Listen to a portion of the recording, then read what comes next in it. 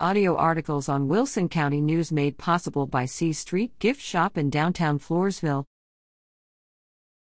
ECHS students help feed those in need.